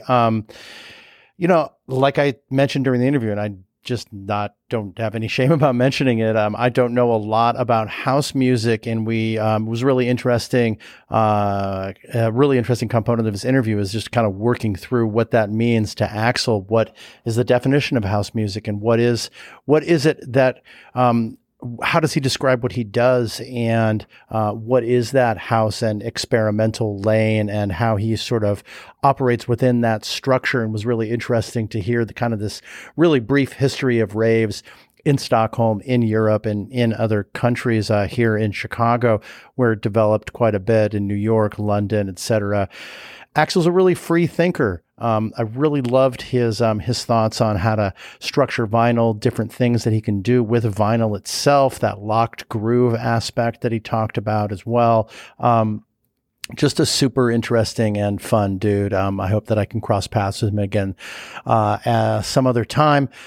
His 2022 albums are absolutely worthy of listening. They are just so amazing and compelling. Really good just for a good long sit down and thought process of going through his journey and being a part of that journey. 2022 Quest for Fire and Loose. Just amazing stuff from Axel. He's producing a number of different artists now, and hopefully he'll be back in the United States at some time. You can follow Axel on Instagram or keep up with him by visiting his website. Just a really, really great dude. I want to send a shout out and a thank you to Axel for being here on the show. And now I've got the interview that I did at Pitchfork with Ariel Zetina. Just a wonderful human. Ariel is a native of Jacksonville, Florida, but she's lived in Chicago for quite a while. She attended Northwestern University here up in Evanston, a nearby suburb of Chicago, studied theater and creative writing there. In fact, she is, as well as a noted DJ in the Chicago scene, she's also a playwright. She wrote British Honduran fantasy about a trans woman who travels to Chicago from Florida, and we'll find out how and if that is actually autobiographical. Your guess is as good as mine at this point. This was her first time on a Pitchfork stage, and being a Chicago resident was super important and significant for Ariel. Her debut album and latest album is entitled Cyclorama. It's from 2022. She played a number of different tracks from that album on the main stage, the opening set on Sunday. It was just an absolutely wonderful celebration of just being who you are and just doing what you want to do. And Ariel was the main component of that. She had a bunch of her friends and fellow artists up on stage with her. It was just a really fun and wonderful performance. Ariel is also very active in the queer community here in Chicago, and I applaud her for all her efforts to bring people together in an inclusive fashion. And we talk a lot about that. And she's just a wonderful human, super smart, great conversationalist, and really analytical about what she's doing and where she's going and what she wants to do in the future. It was just a real pleasure to sit down and chat with her. So I want to send a special thank you to Ariel Zetina for being here on Roadcase. And here's Ariel, and I'll be back to wrap the whole thing up in just a few minutes after Ariel. And here we go.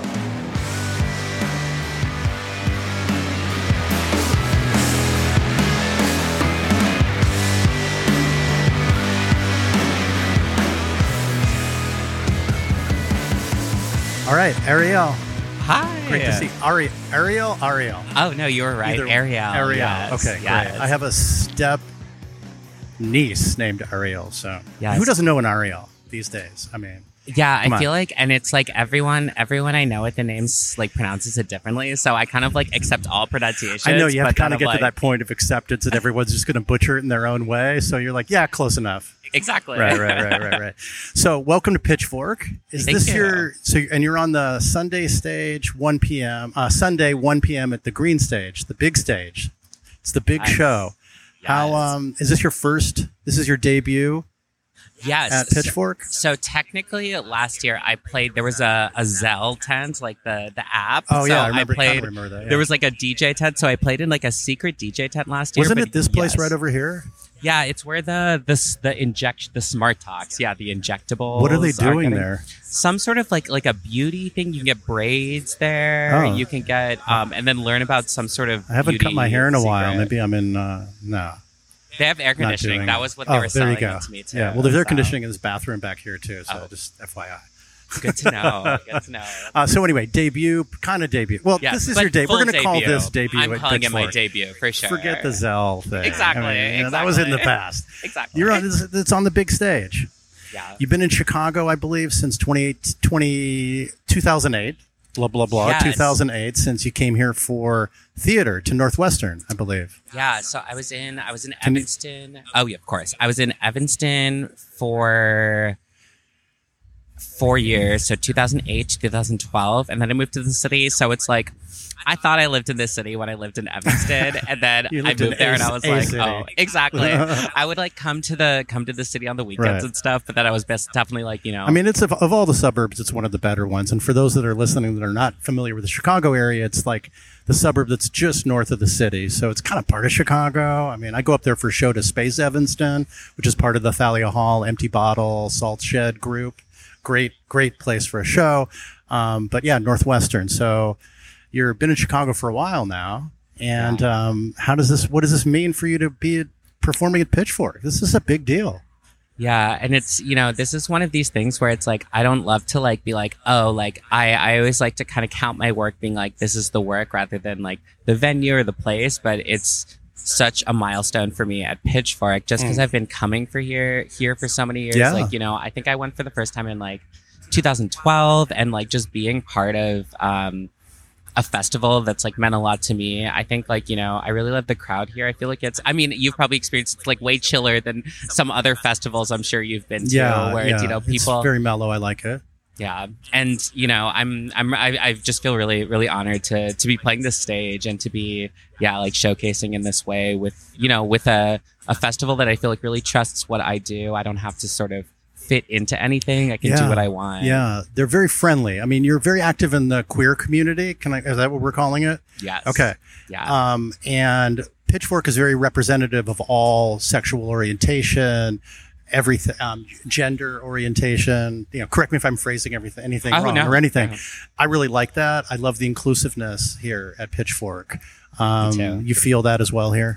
Yeah, you know, I've always had I think what's great about these spaces is that, you know, people from, you know, a lot of different sexual orientations and gender and identities can all be here together, and it's not exclusive to any one type of person. Right. And I really appreciate that. Even seeing like, you know, a diversity of age in a way that you don't see in the club. Like, you know, I've seen like, you know, 6-year-olds here and like, that's so I didn't think cool. about that. That's actually a great point. Yeah, you can bring your kids here and everything. You're going to bring your kids to Smart Bar. No, exactly. In all likelihood. In all likelihood. I was like, Sneak a kid in. What do you got in that bag, sir? Exactly. I'm surprised someone hasn't tried to. I have seen a kid in a club before, which is hilarious, but Hilarious and only semi-sad. and only semi-sad. Yes. 2 different times. Yes. We have Sloan here as well as a friend, and she's in the Peanut Gallery, so we're going to get her comments sort of silently as we go along. I was afraid.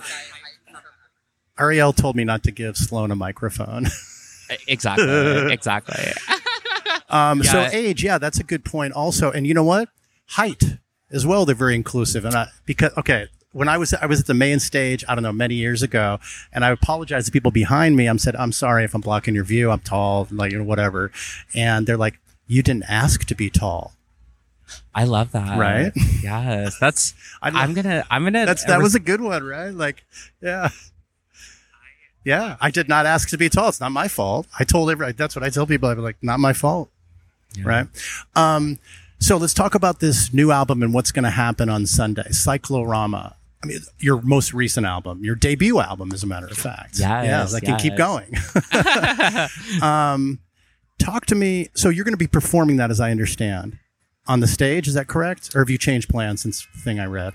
Oh, no. So that is the plan. I'm doing, you know, a set that has, you know, it's like the Cyclorama show, but it also features other stuff that I've been working on as well. So it's some older stuff, but sort of all recontextualized. So the whole thing feels like a full, there's a through line and a sort of, general musical relation to Cyclorama, even if it's not like a Cyclorama track. And so, it's going to be... So it's kind of the same vibe is what you're saying. So what is the vibe then? I find it very interesting. And tell us a little bit about what Cyclorama is, because there's an interesting kind of theatrical explanation, right? Yeah. So it came from this idea of Cyclorama, which is like basically the what the backdrop in theaters that are used to sort of project the sky on. I always think of the musical Oklahoma as an example of like, it's the sky. Those cheesy backgrounds that just rotates to indicate motion. Exactly. And so it's this idea of sort of this like imagine like sky, imagine dance floor. Not that yours is cheesy. I use cheesy. I didn't mean I love yours. cheesy. No, I feel you. Right, no, right. I didn't take any offense to that. I feel you.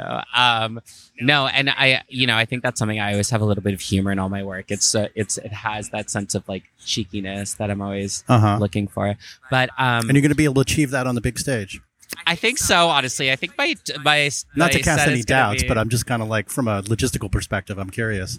Yeah, I think it is going to be very cheeky. I was sort of in this idea. I'm like, since I live here, I was like, I have all these artists that I work with here, and we can actually like work on something together. I was like, I could either do like a simple DJ set, which also would have been, I think, really cool and really great. Yeah. But I was like, I think what I've always imagined this stage, I've imagined a show. I think all of the performances that I've really been so excited about have some sort of theatricality to them. So I was like, I want to bring that. And, I think the original sort of idea for Cyclorama I was looking at it as a concept album, being like, the first track's the overture and the second act or the second song is like the start of Act 1. And I think that sort of theatricality kind of followed through the entire album, even though I kind of dropped the having to stick to a very certain thing. And I was like, I think it makes sense to have a theatrical performance for the album. Right. And you're adding individuals into a band ensemble for this show, which you don't necessarily have as a DJ, I presume. Tell me about some of that and who you're all going to have up on stage. Yeah. So I, at certain times when I do live sets, I'll have maybe like one vocalist or one like special guest or something. But, I'm, the two vocalists that are on the album both live in Chicago, so they're both gonna, be able to do their songs live. And then I also, know so many dancers and choreographers in the city, and so I was like, we should really all work together and make it happen all together. So vocalist, dancers, Sloan, who's sitting next to me and is doing the visuals. We have makeup, we have a makeup person, we have a hair person. It's we're doing full. I'm feeling my pop star fantasy for sure. Fantastic. It's so inspiring. You're a playwright. Yeah.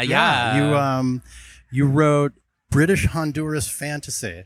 Yes. About a trans woman who travels to Chicago from Florida.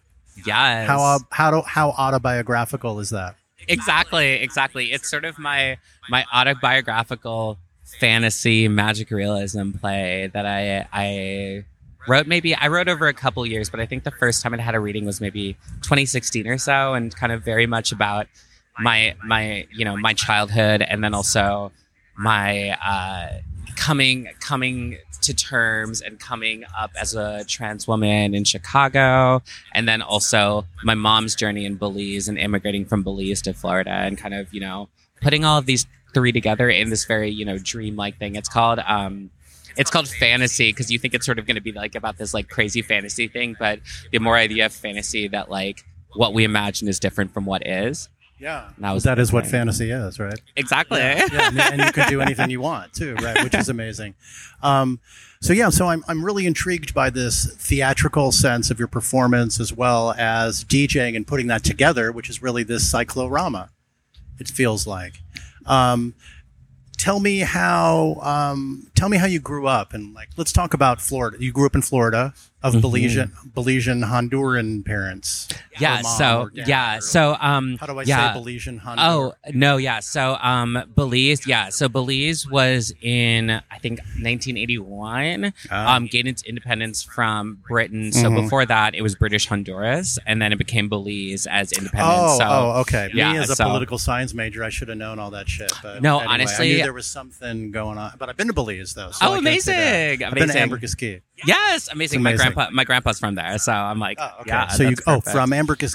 Yeah. Oh, He's from San Pedro. Yeah, that's an amazing place. Yeah. He was born there. He lived. My family all lives in Belize City now, or most of them. Some in Belmopan, some mostly on the mainland. But yeah, my grandpa's from the island. So cool. Yeah. And so your parents emigrated to Miami, Florida, or something. So actually, my mom is from Belize, and then my dad is white American. Okay. So he actually met her when he was in the Peace Corps of all things. So they While actually he was there. While he was in Belize, yeah. Ah. So, I like this person. Come back to the States with me. It's top level analysis. No comment. Exactly. Oh, no comment. No comment. Ooh. Now I'm gonna have to dig. Oh no. Anyway, yeah, this is about you, Ariel. Yeah. So and then they originally moved to actually my dad had a job in North Carolina, so I was born in North Carolina, and then I grew up in Jacksonville, Florida, so super North Florida, super not Miami vibes, more I always say Florida Georgia line, super southern. That's interesting. Yeah. So for I sort of, when you say Florida and then you're doing DJ stuff up here and you're theatrical, I was like, this is all about Miami Beach, but not really. Oh, no. I mean, it's definitely about the beach and definitely Miami base, and, Florida breaks are so important to me. But, I think for me, I always think just because I had such a random musical upbringing, from both Belizean stuff coming in and then also growing up very close to country and Scott. I was actually just talking to someone about how the last time I went clubbing in Jacksonville, I heard a Sublime song at every single bar that I went to. Which song? A Sublime song, the amount of ska that's there is insane. Did that influence you growing up? What'd you listen to growing up? Oh, I listened to everything growing up. Yeah. The biggest things for me, I really grew up to a lot of late 90s dance records. That's my aunt really got me into that when I was really young. I listened to a lot. I was an emo kid. I definitely listened to a lot of emo. I listened to a lot of singer-songwriters, a lot of indie stuff. I was definitely just blasting Rilo Kiley. I introduced a bunch of my Gen Z friends to Dresden Dolls, if you remember them. Mm-hmm. These yes. Flowers in the Attic. Have you ever read Flowers in the Attic? No, absolutely not. No. I know. I definitely know what Flowers in the Attic is about, and that's why I will not read it. So you decided to come here for school to Northwestern. That's a big move. Great school. And how was the theater program there? It's good. It's actually it's famous for things that I actually really didn't do there. But so many of the Tina Fey went there on a guest star. I went there. There's actually a girl that was in my class that's on SNL now. All of these people. Sarah Sherman. Oh really? Yeah, I'm familiar with her. Yeah, she's amazing. Yeah, she's so fucking funny. She actually. Holy shit. The reason that I have a residency at the Hideout here is because I actually played one of her shows, and I think what was so cool is that she was doing avant-garde music and comedy together, and she was like, "This works," and I feel like it's that kind of brain. And she, nice. I met her when she was 18, so I was like, you guys still talk? Yeah, a little bit. Great. Yeah, she's great. Good contact. Yeah, no, she's amazing. I was like, forever, I always know we will hype each other up. So that's fantastic. That's great. That's great. But yeah, it was it was funny coming. I was like, I'm coming from a football school. I don't know if you follow football, but sure. I went to high school at the same time. At my high school was Tim Tebow. He played for my football team, so it's I very much am from the arts were not privileged there, and I come to this place. They could probably beat the Northwestern Wildcats.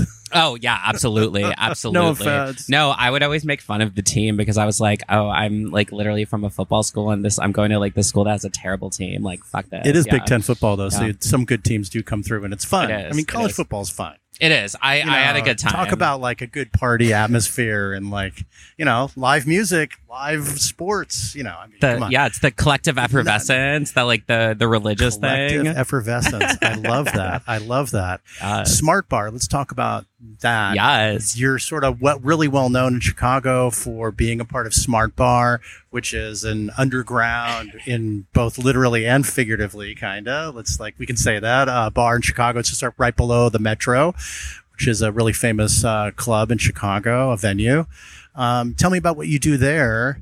And what I'm really curious about is live music and that energy vibe. Yeah. And while you are DJing, you're up there, you're not playing an instrument, but you are playing music. What is that vibe and what is that energy and what does that mean to you? That's a great question. Thanks. I try. Yes. No, it's great. It's perfect. So my party is called Diamond Formation. That's there, which at Smart Bar. Mm-hmm, at Smart Bar. So it was, this kind of idea. It started originally before I became a resident there as Cubic Zirconia, and then I was like, oh, it's going to evolve to diamond formation, and then also the double entendre of like, you know, plain diamond formation and then actually like, you know, formation of diamonds and that kind of idea of like, soccer.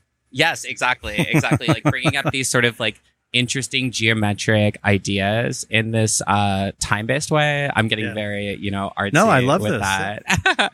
You're an artist. Let's do it. Exactly. So I really, for me, the kind of liveness that's important to me, you know, a lot of times, like I had the album release party, for example, for Cyclorama there. And it's like, I've grown up in like a world where, you know, I was at so many different kinds of queer parties, a lot of them being ballroom parties where people are, you know, on the mic for the entire set. And so I come from also a very different sort of like DJ experience. I like definitely have been in like, you know, deep techno, like, you know, no one talks, there's no vocals in anything. And then also the opposite of that where it's literally someone on the mic the whole time. And I think like, I always like to think about the liveness in this and like kind of, you know, when I'm doing a set, I'm really having this experience of like, you know, not necessarily creating a narrative, but creating a through line for people. And so people can follow and really trying to match the energy that's in the room. And I think that for me is like the biggest theatricality of it. And yeah, I think I'm so interested in sort of these ideas of like breaking the fourth wall in like a DJ kind of set and not feeling like it's this just presentation and we're watching really cool. it. So you're really vibing off the energy. I mean, I talk to a lot of performers about vibing about the energy and like even on a bigger stage or a smaller venue, for example, it always happens. But I don't talk to a lot of those that are doing DJ sets. But while I was thinking about our interview and sitting down with you and, you know, what you do, you know, I really wanted to explore that. And that's interesting. The breaking of the fourth wall, you want to be you as the DJ at the particular set, you kind of want to be part of that. You want to feel the energy that's going on in the room. How do you bend that energy? How do you mold it and how do you guide it? I think I always try to be like one second ahead of what is happening on the floor because I'm like, I know what you need before you know what you need, kind of thing. Yeah. And doing this balance of being like having enough stuff that feels like me when I'm playing that will be able to fit what the audience is wanting. You know, that's definitely something where I think a lot of DJs also really excel in doing like their specific sound really well in a different way. And for me, I think just also being in Chicago, it's like, I feel like in a lot of ways I've had to be, you know, I worked at like so many gay bars where I would play for like 6 hours and it's like, I have to be able to like know how to play like myself and play Katy Perry at the same time. And I think just kind of like coming up in that world and really coming up, you know, I learned how to play CDJs like in the club. Like it was very much like, oh, like I'm in this, like, okay, which I feel really lucky about because I think that for me, it's always been about paying attention to what's going on. And also I think just like you know, I was like very, you know, I'm so still interested in like avant-garde theater and these methods of performing. A lot of what I studied in school was, you know, these ideas of performance, like weddings, funerals, like these things that we do performance for, like our everyday performance that we have and what that sort of means, how we present ourselves and what that kind of changes, you know, what that kind of changes if we change it. It's interesting. So you feel like when you're up there, let's talk a little bit about that being 1 second ahead. So you're improvising what you're doing? Yeah, I'm because if you're able to think 1 second ahead, then you're not necessarily going in a direction. You can veer off. Are you playing things that you know you've done before in the same way or a different way? Does that mean that you're taking what kind of your known set or known songs in a club setting and changing them according to whatever your mood is or the mood of the room? Yeah, I come with like a sort of, I always try to come with like maybe 2 to 3 times as many songs as I think I'll need for a set. And when I'm picking them, I'm usually first starting from like being like, okay, this vibe of this club night or this show is similar to maybe this other thing I did. So I'll look through and sort of mix and match different elements from other things and kind of create this new set from what I already know. And then I always say, like, when I actually get to the club, I have to be always ready to drop everything I know and just completely go left turn. Because I've definitely been in situations where I expected, like, you know, I pride myself on being able to predict what I need and what's gonna like be successful. But there's definitely been times when I've had to like completely change it. And also just like, I've had so many moments where I see when like the club stops dancing, for example. Yeah. And so I'm like, I know. I need to do a U-turn here. A very physical like reaction of like, ooh, that was not the point. Right. And like either adjusted music. I'm sorry. Go ahead. Oh yeah, just like very humbly learning that. I think with both with music selection and also with mixing. If I like mess up a mix. At that point, you're either like, you either like switch the music or you just get on the mic and go, why the fuck isn't everyone dancing or whatever? I don't know. Exactly. It could be as easy as that. I'm kind of joking, but it's sort of like that kind of improv vibe. Yeah. Never being too committed to my what I have planned in order to sort of like preserve that liveness and preserve that real energy. I think. Right. Queer community in Chicago. So you've been very active in that, as I understand. Yeah. Tell me about the community and kind of some of the things you're doing real briefly before I let you go. Yeah, so I run a couple parties in Chicago, Diamond Formation at Smart Bar, and then Rumors, which is currently at Dorian's. One of my favorite parties. I've been doing it since 2016, and it's always been sort of like who's next in the local scene here. We like to book both DJs and drag queens and live performers as well, who were like excited about kind of like shaking up all of those things of like what we expect from a drag show or what we expect from a DJ set, bringing like people that we haven't necessarily seen together. And we also do a mixed series online, which has been really cool because we've highlighted a lot of queer DJs like internationally, which has been really, really amazing. And also a lot of DJs that were like, we feel like they should be getting more accolades like worldwide because we see them in Chicago all the time and they're amazing. Yeah. And then I also run a party, Ariel's party, that is at the California Clipper right now, which is also focused on local DJs. My Diamond Formation show focuses on also guests from all over. That's great. I always want to focus on, queer local DJs. I think what's great about my parties is that like, it doesn't matter what your orientation is. You will have a good time. I specifically, I definitely say I work in the queer community, but I never put the words queer on any of my nights because I want it to be able to be accessible to everyone. And I think that for me, that is what creates a safe space because we definitely are like, no bullshit's allowed, but also like there's no one feels like they're getting pegged. Support a community, but don't exclude others that just are not maybe identify as part of that community, but want to support it and be there. Like if I wanted to show up, for example. Oh yeah, exactly. And like the thing is, it's like it's always about the music first and foremost to me. And I think it's a lot of the people that are, maybe wanting something a little bit different than they hear. Because I think that's one thing I can definitely say about my sound and also a lot of the DJs that play in my scene is that we do something really unique. And I hear that especially when people come visit and they're like, oh, like the Chicago like queer house and techno scene is really bringing like a really cool different stuff. We respect like the house legends so much and like are so down with that, but it's really been great to like kind of show that there's more to the Chicago house scene that's happening in 2023 as well. Right. Yeah. The legends have been so supportive of us too, which is crazy. It's just always so surreal where we're like, wow, we are like talking to someone, we're like partying with someone that literally invented house music. People come through Chicago and kind of, connect with you or you'll vice versa. And, we'll just see each other. We'll just see each other at the bar on the same night. That's fantastic. What's so great. Yeah. No, exactly. Well, I love what you do, Ariel. Thank you. Thanks so much for being on the show. I'm looking forward to your set. Can't wait to see Cyclorama performed, and it's so great to have you here. Thanks so much. It was great chatting with you and learning more about you. Yeah, thank you. This was amazing. Cool. Thank you for having me. You're welcome. Thanks so much.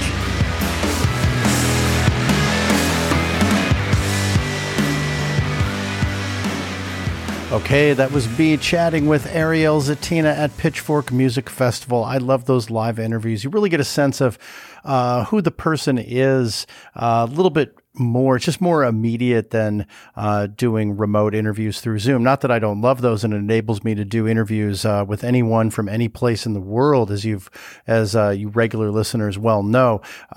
This was just a really wonderful one. Ariel's like super smart human, college educated out of Northwestern University, where she studied theater and creative writing, and she's a trans woman living in Chicago, is super supportive and very active in the queer community here in Chicago, which is just wonderful. She's a well-known DJ here at a local spot called Smart Bar. Also does other types of DJing parties at two particular venues here in Chicago for my Chicago fam, Dorian's and California Clipper, if you're interested in that. Loved chatting with Ariel about kind of that vibe inside a club when you are DJing and controlling sort of the vibe on your own, reading the room, controlling what you're doing, and having that level of improvisation, different than kind of a typical 4x band with instruments. You're controlling it all. I talked a little bit with that about Axel as well, but she's really got to be in touch with the vibe and control everything. It was just really interesting to get what her perspective is on that. She is currently performing her most recent album which is also her debut album, Cyclorama from 2022. And it was fun to sort of chat with her about high school football and Big Ten football. Being on Northwestern, I get the sense that she was a real sports fan as well. So great to have Ariel on the show. I wish her the best of luck. Her set was just an absolutely wonderful, like I said at the top, just kind of a celebration of life, of inclusivity, of just being who you are and what you are. And just the crowd was really into it, and they were really celebrating as well. It was a really great moment to open the green stage, the main stage on Sunday at Pitchfork Music Festival. So congratulations to Ariel, and thanks for being on the show. Big shout out to you, Ariel Zetina. Thanks so much for being here. So I've got a bunch of interviews that we are currently processing and editing and getting ready for publishing from Newport Folk Festival that I just got back from attending in Newport, Rhode Island. So super excited to present those to all of you, my amazing Roadcase audience, whom I appreciate and love so much. Thanks to everyone for being here. And you'll heads up for the amazing names there that artists that I sat down and chatted with at Newport, artists such as Danielle Ponder, Gregory Alan Isaacoff, the new and young folk artist Joby Riccio, the amazing bluegrass artist Jerry Douglas, Aaron Vance of Black Opry Review, Mariba, Jamie Wyatt, and Illiterate Light, Jeff and Jake from Illiterate Light, to name a couple of the interviews that I've done. So that's going to be a series of 3 or 4 various episodes with the number of different artists that I interviewed there. Can't wait to present those to you. And I'm just headed right across the street to Lollapalooza this weekend over the next 4 days, Thursday, Friday, Saturday, and Sunday, coming up here August 3rd through the 3, 4, 5, 6 through August 6th. So I'm really psyched for those as well. I'll be doing a bunch of different interviews with a number of different super interesting Lollapalooza artists. So can't wait to bring those to you. Thanks again to all of you for being around for this special Pitchfork Music Festival episode. I am so psyched to continue to be able to bring to you these amazing live interviews that I get to do with these festivals. This is what Roadcase is all about, going to festivals, listening to live music, talking to the artists that are performing there and chatting with them either before or after their set and getting their impressions and just learning a lot about really who they are and what those festivals mean to them, and more of that upcoming with Newport and Lollapalooza. Thanks again to Sen Morimoto, Axel Boman, and Ariel Zetina for being here on this special Pitchfork Music Festival episode. And thanks to all of you for being here on this episode of Roadcase.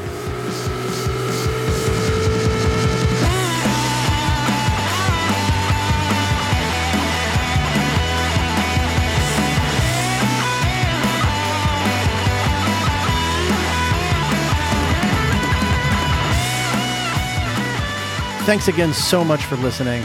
And I'd like to encourage everyone to get involved with Roadcase. You can do so in a number of different ways. You can email me at info@roadcasepod.com with questions, comments, and even suggestions for guests. Or you can follow us on the socials, Instagram, Twitter, and Facebook. We're at Roadcase Pod. And we have a YouTube channel called Roadcase Podcast. And of course, you can subscribe to this podcast on your favorite listening platform.